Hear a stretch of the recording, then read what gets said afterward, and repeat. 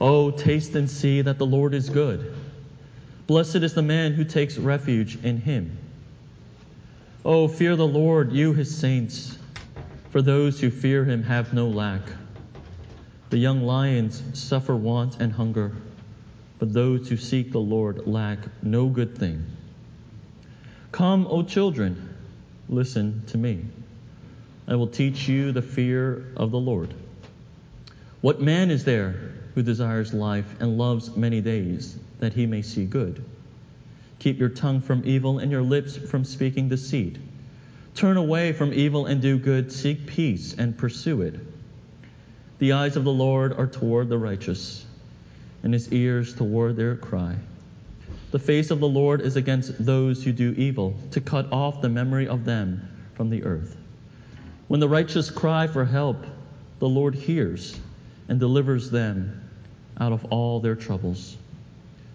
The Lord is near to the brokenhearted and saves the crushed in spirit. Many are the afflictions of the righteous, but the Lord delivers him out of them all. He keeps all his bones. Not one of them is broken. Affliction will slay the wicked, and those who hate the righteous will be condemned. The Lord redeems the life of his servants. None of those who take refuge in him will be condemned. This is the reading of God's holy word. Thanks be to God. Please be seated. At this time, I want to introduce our guest speaker for today. As Un shared during the announcements, the praise and worship team, the AV team, for the past month have been in a time of rest, restoration. They've been gathering to pray, to study, and just take time to reflect on how they can better serve the church. And to round this all off, yesterday they had a seminar, and they explored the ways in which, though the praise team believe in the gospel, how in many ways they struggle with performance-driven praise. And to that end, we had a guest speaker come in. His name is David Bay. He blessed the praise team yesterday, and he is here today to now conclude and bless our entire congregation so that we also may grow in gospel-centered worship. Just a note about Pastor David Bay. He graduated from Westminster not too long ago, and he's currently serving as the worship pastor at a church in Northern Virginia. He is also the owner and the founder of a ice cream shop and a tea shop called Bon Matcha, and there's a photo of it. For those of you who are in DC, go check it out. I went there. It's great. Yeah. We had the opportunity of serving the same church together for a few years, so I know him quite well. He's a great worship leader, and he's here to share about how we can take God from good to great. Good morning. My name is Pastor David Bay. These days, my last name has been something I have to always clarify with people because my last name got hijacked into popular lexicon. And so people just think I'm introducing myself as Bay. But I'm like, no, dude, that's actually my real name. As Pastor Steve said, I serve at a ministry in Fairfax, Virginia. It's called Cornerstone. It's the English ministry of the Korean Presbyterian Church of Washington. I have the pleasure of knowing both Pastor Steve and Pastor Walton. I know Pastor Walton from seminary. We came up through the trenches together. And I know Pastor Steve from when we served at the same church in New York. We came through the trenches together up there as well. I don't know what Pastor Steve is like here. So if you ever want like the dirt on Pastor Steve and some of the reckless things that he's done, like I'm your guy, okay? Like I've seen some of the crazy stuff this guy has done. There was this one time, it was like, I think it was like Labor Day was coming, and our church was like, oh, holiday, doesn't matter, office hours, right? And they put us in the office, and then what they do is they put you in the church, and then they literally lock the door. okay? So you can't, like, if you leave, you can't come back in, but you need to be in there because that's the only room that we have to sleep in, right?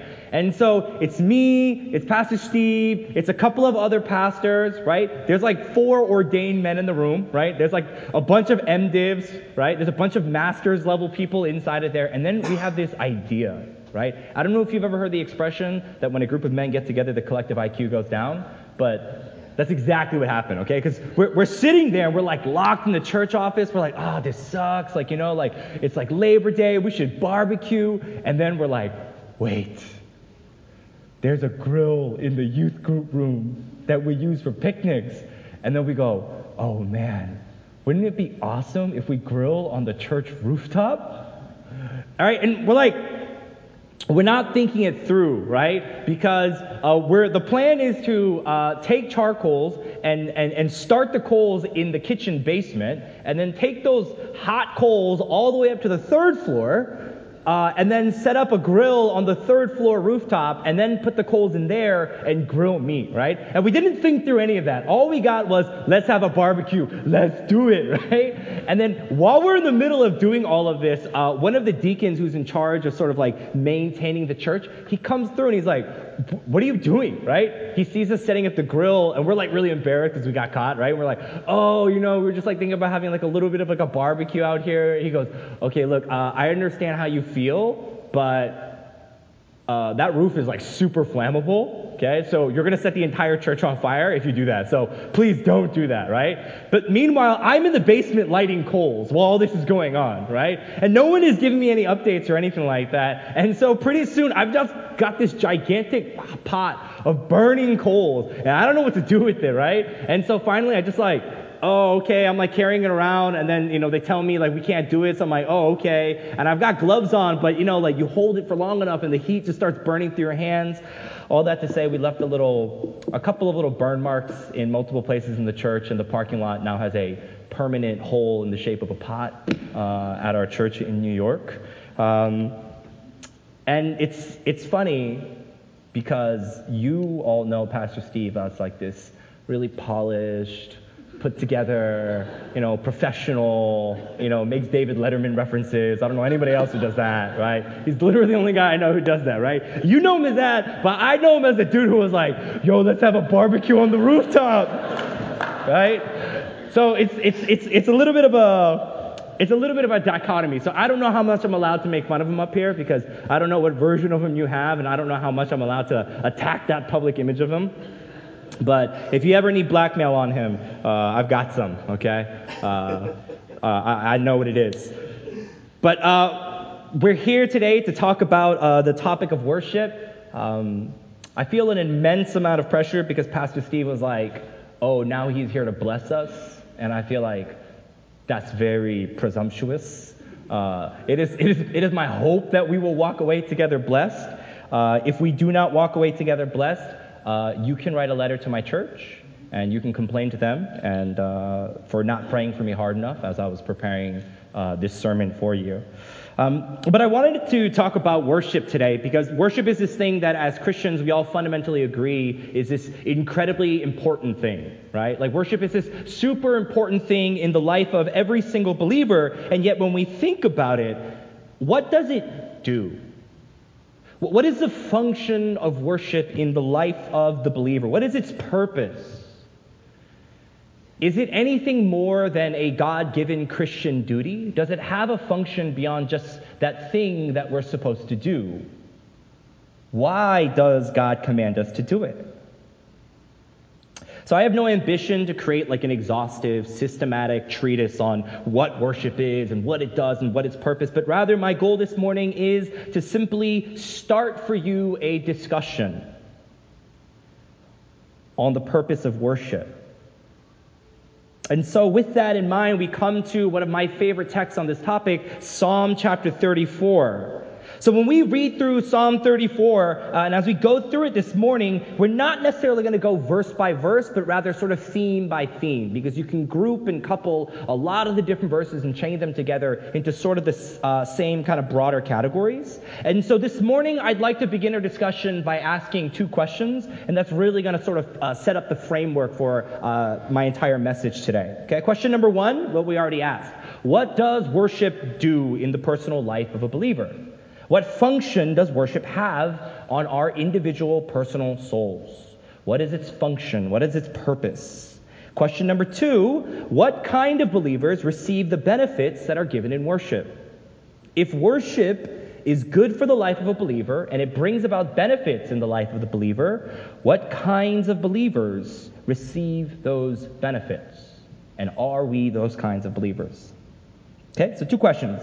So the first one, what does worship do in the life of the believer? So when we read Psalm 34, we're given a very extensive psalm of praise and worship, right? In the entire psalm, David extols the virtues of God, right? He says those who wait on him are satisfied, that the Lord is near to the brokenhearted, that he encamps them and he protects them, he delivers them. He is their guardian, he is their shield, he is the one who delivers them from fear. But it's here in Psalm 34 that David also gives us an incredible glimpse into the function and the purpose that worship has in the life of the believer. If you've got your Bibles open, let me encourage you to look with me to verses 1 through 3. In Psalm 34, verses 1 through 3, David says this, I will bless the Lord at all times. His praise shall continually be in my mouth. My soul makes its boast in the Lord. Let the humble hear and be glad. Oh, magnify the Lord with me, and let us exalt his name together. And it's here in verses 1 through 3 that we're given a glimpse of the function and the power and the purpose of worship. What does worship do in the life of the believer? It does this. It prioritizes, it exalts, and it magnifies the Lord. You see, if you read the structure of the psalm, verses 1 through 3 is sort of an introduction to the praise and the worship that David is about to give. In verses 1 through 3, he doesn't necessarily go into who God is or how great he is. That comes after that. So verses 1 through 3 serves as an introduction. So look with me to verse 1. What does David say? That he will bless the Lord at all times, that the praise of the Lord shall continually be in his mouth. So for David, what worship does is it prioritizes the Lord. It keeps his tongue and his mouth from blessing other things or praising other things. Worship trains David's tongue to prioritize the praise and worship of Yahweh. Well, what about verse 2? What does David say? David says that his soul will make its boast in the Lord.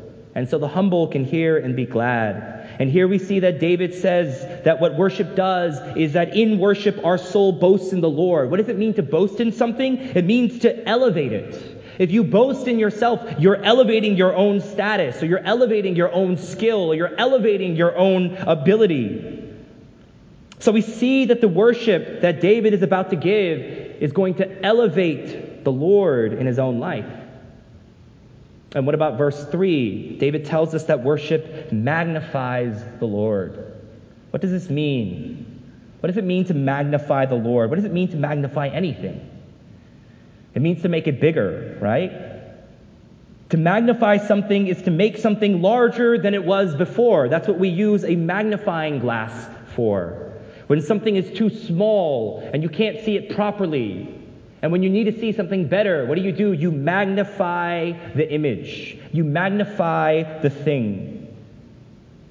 So here in this introduction to praise and worship, David gives us a glimpse of three things that worship does in the heart of the believer. It prioritizes, it elevates, and it magnifies the Lord. So that brings us back to the original question. What does worship do? What is its function and its purpose on our souls? I think we can take these three ideas of prioritizing, elevating, and magnifying and put them all under the same umbrella. What worship does is it bestows the blessing of reorientation.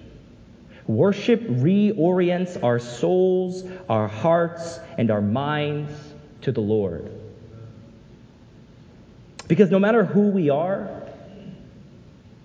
we live in a broken world.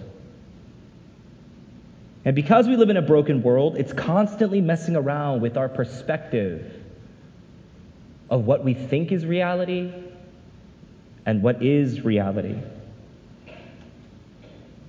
You see, as we go through life, we experience all kinds of disorientation. If you ever want to see what that looks like in action, take somebody who's not from this area and have them read Susquehanna, right? Or any of the other road names in Philadelphia, right? That, for me, is one of the funniest things in Philadelphia, that, like, unless you have, like, a minor degree in Native American names and studies, you're going to have a hard time navigating around, right? Because people are like, oh, the Occoquan, right? The Susquehanna, right? I don't really know how to say that. But as we go through life, we experience disorientation of all kinds. And sometimes, friends, the disorientation that we experience is very vivid and very sudden and very clear. It could be a period of sudden hardship, maybe a tragic and unexpected loss of a loved one. Maybe it's a sudden pain of a breakup or the crushing defeat of a failure. You see, we go through life experiencing all kinds of hardship, and these hardships can disorient us. They can make us feel as though our problems are enormous and very pressing and very near. And at the same time, it can make God feel as though he is so distant, that he is so far, that he is so small.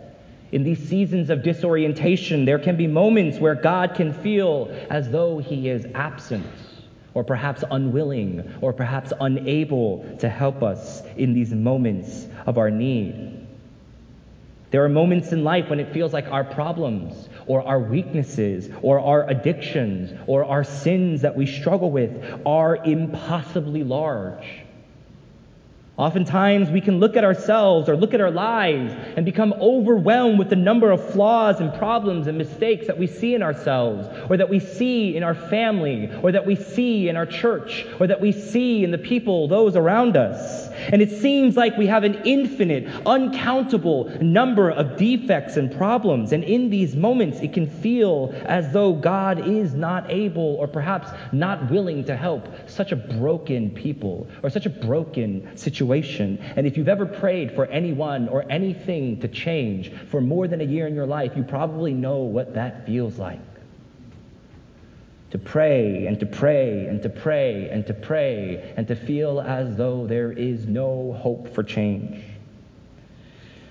Because why would a good and gracious God want to help such a messy and broken people? But sometimes this kind of disorientation is not vivid. It is not sudden. Sometimes the disorientation can come subtly and slower. It's that small sense of shame or envy or fear that can eat away at you little by little, day by day, sap you of your strength and your hope and of your courage. Sometimes that disorientation comes in the form of that small fear that whispers into your ear, things are not going to work out well for you. Maybe this person is going to hurt you in the future, or maybe this situation is not going to work. And every day, little by little, it whispers fears to you about your future. That maybe your children will not be okay. Or maybe this situation is not going to work out. Or maybe this job is not going to stick around. Or maybe these bills, or these finances, or these mortgages, or this health is not going to hold up. And sometimes, little by little, it disorients us. But friends, it's not just hardship that can disorient us. Sometimes the very thing that can throw us off is success. The pride and joy that can come with a sudden promotion or advancement. That feeling that everything is going right and nothing could go wrong. Sometimes success can lure us into a false sense of comfort and complacency. And similarly to fear, it whispers to us not that everything is not going to be all right, but rather it says everything is enough, that you already have all that you need, and you don't need God or his gifts. that you already have all that you need, and you will continue to have all that you need so long as you continue in the way that you're going now. So, as Pastor Steve mentioned, I also own and operate like a small cafe. And so because of that, I'm really into cooking, but I've always been into cooking. And I'm constantly working on new cooking experiments and projects. So I'm always just sort of starting new projects. So I'm like, oh, let me try making pizza dough. And so I'll make a ton of pizza for like a couple of months. When I was living in New York, I went through like a mandu and dumpling phase, where I would just, Mondays were our day off. And so what I would do is I would just buy a bunch of supplies on Sunday night. And then Monday for like 4 hours, I would just like make dumplings. But then when I did that, it's like, I live in a studio by myself. And then by the end of it, I have like 900 dumplings. And I'm like, oh, I don't know what to do with all of this. And so if you ever went to my house, like my refrigerator was just like full of dumplings because like I was sort of in this like crazy sort of like Rain Man kind of phase. But one of the things that I've been working on lately is soba noodles. I've been spending a lot of time in my kitchen trying to make soba noodles from scratch. And it's really freaking hard, okay? It's like super difficult, right? Like I knew it was going to be hard, but I was like, I've made pasta before, right? So it'll probably be like a similar thing. I've made bread before, so like, I know how to knead things. But it's really different because there isn't much gluten in soba. I probably shouldn't get into all of that, but it's hard, okay? It's really hard. And I'm still not really good at it. And there's a lot of different steps that I suck at. Right? Like there's a lot of different phases that I'm terrible at, and I expected it. Because like in order to make soba, you have to knead the dough in a really specific kind of way, and I knew I was going to be bad at that. That's okay. I was like, I am not, like, I'm watching documentaries of these soba masters, and they're like, ever since I was 7, I was raised in a soba-ryu, right? And I'm like, oh, that's not me, man. I've been doing this for like 7 hours, and that's about it. Like, that's definitely not me. And so I knew I was going to be good at that. And the other thing about soba is that there's no set amount of water that you're supposed to put in. It depends on what's the humidity level for the day, and what's the temperature for the day, and how much hydration you put into your dough. All depends on that. And, I was like trying to figure out how you're supposed to do it. And there was this chef, and he was talking about it. He goes, you just have to know. And I was like, that is so unhelpful, man. That is the most worthless piece of advice you could have ever given me. And I knew I was going to be really bad at that. But I knew I was going to be really bad at a lot of different things. But you know what I didn't expect? I didn't realize that I was going to be so bad at cutting the noodle once I made it into a dough. Because what happens is you make the dough, you fold it into sheets, and then you've got to cut the noodles. And so what happens is my first few noodles are usually right about the correct size. But what happens is gradually, little by little, the noodles, they start to change in shape and size. Sometimes they're thicker than they should be. Sometimes they're thinner than they should be. Sometimes, they're supposed to be one even straight line, but it's like fat up here and skinny down here. But those changes are so subtle and gradual with every slice of my knife that I don't even realize that they're different until I pick them all up to put them in a bowl. And as I do, and as they all sit in a bowl together, I suddenly realize they aren't even the same size. Some of them aren't even the same shape. So what I have found that I need to do is my first couple of noodles, I have to cut them really carefully and make sure that I have them right. And as I'm going, every couple of noodles, I have to recheck on my original reference. And I have to make sure that as I'm going, I'm maintaining this original reference point. And friends, that's what worship does for us. It reorients our perspective of who God is. Because when trouble comes, when problems come, it can disorient us. Sometimes in a really hard and sudden and vivid way, and sometimes in such small ways that we don't even notice that it's happening.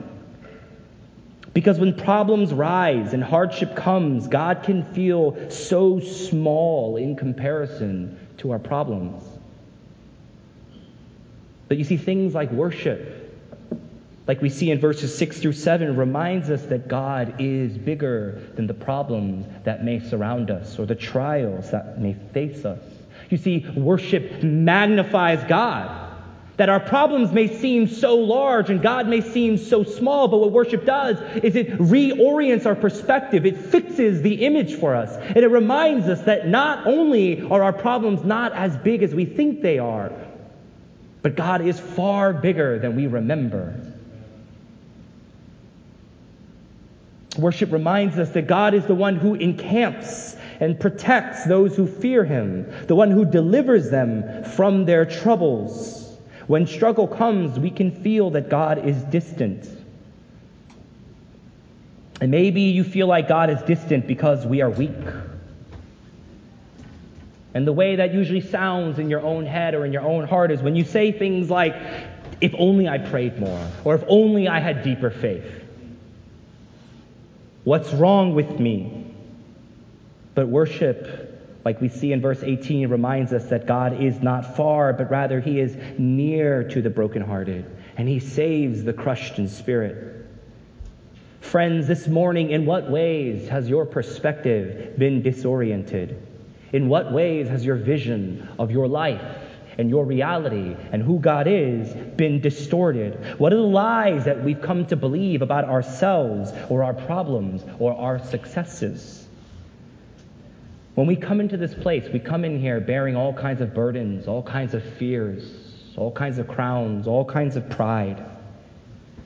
But what worship does is as we confess and proclaim who he is and what he's done and what he's doing for us, it begins to reorient us. It begins to adjust our priorities. It begins to elevate him and his status and his authority and his position in our lives. And it begins to magnify him and help us to see that he is bigger than our fear. It reorients us to our own situation and our own struggles, reminding us that even though our problems may seem insurmountably large, and though our sins or our weaknesses may feel innumerable, our God is the one who knows even the number of the stars in the heavens, and he is large enough to handle our every struggle and our every situation. You see, worship provides us with the cure to our disoriented state of being, that when our problems feel big and our God feels small, worship is the thing that corrects that lens and fixes that perspective. And as we worship, we are reminded of who he is and what he has promised, that he is a stronghold in the midst of trouble, that he is strength in the midst of weakness, that he is comfort for the weary and the brokenhearted, that he is shelter in the midst of a storm, and that he is the strength to walk the righteous path in the midst of wicked temptation. And that brings us to our second question. So if that's the benefit that worship can bestow unto the believer, what kind of believer receives those benefits? And David talks about it at length here. David talks about the benefits that worship brings and the benefits that God gives to believers at length. Right? And we had just talked about it. He's a stronghold, he's a comfort, he's a shelter, that those who look to him will find plenty in verse 8, that they will not lack, that they will be satisfied. In verse 5, that those who look to him will never be ashamed. But it's in verses 15 to 18 that David really sort of encapsulates and captures the image. What kind of people receive the blessings of worship? The righteous. The righteous. Because you see, the evil don't receive the blessings of worship. They don't receive blessing when they come in worship. They receive judgment and wrath. We're told that those who do evil, the Lord's face is against them. We're told again and again and again in this psalm the same refrain, that the Lord is for the righteous. That the righteous will look to him and they will not be dismayed. That the righteous will look to him and they will be satisfied. That the righteous will look to him and he will be their stronghold. And friend, here is our problem.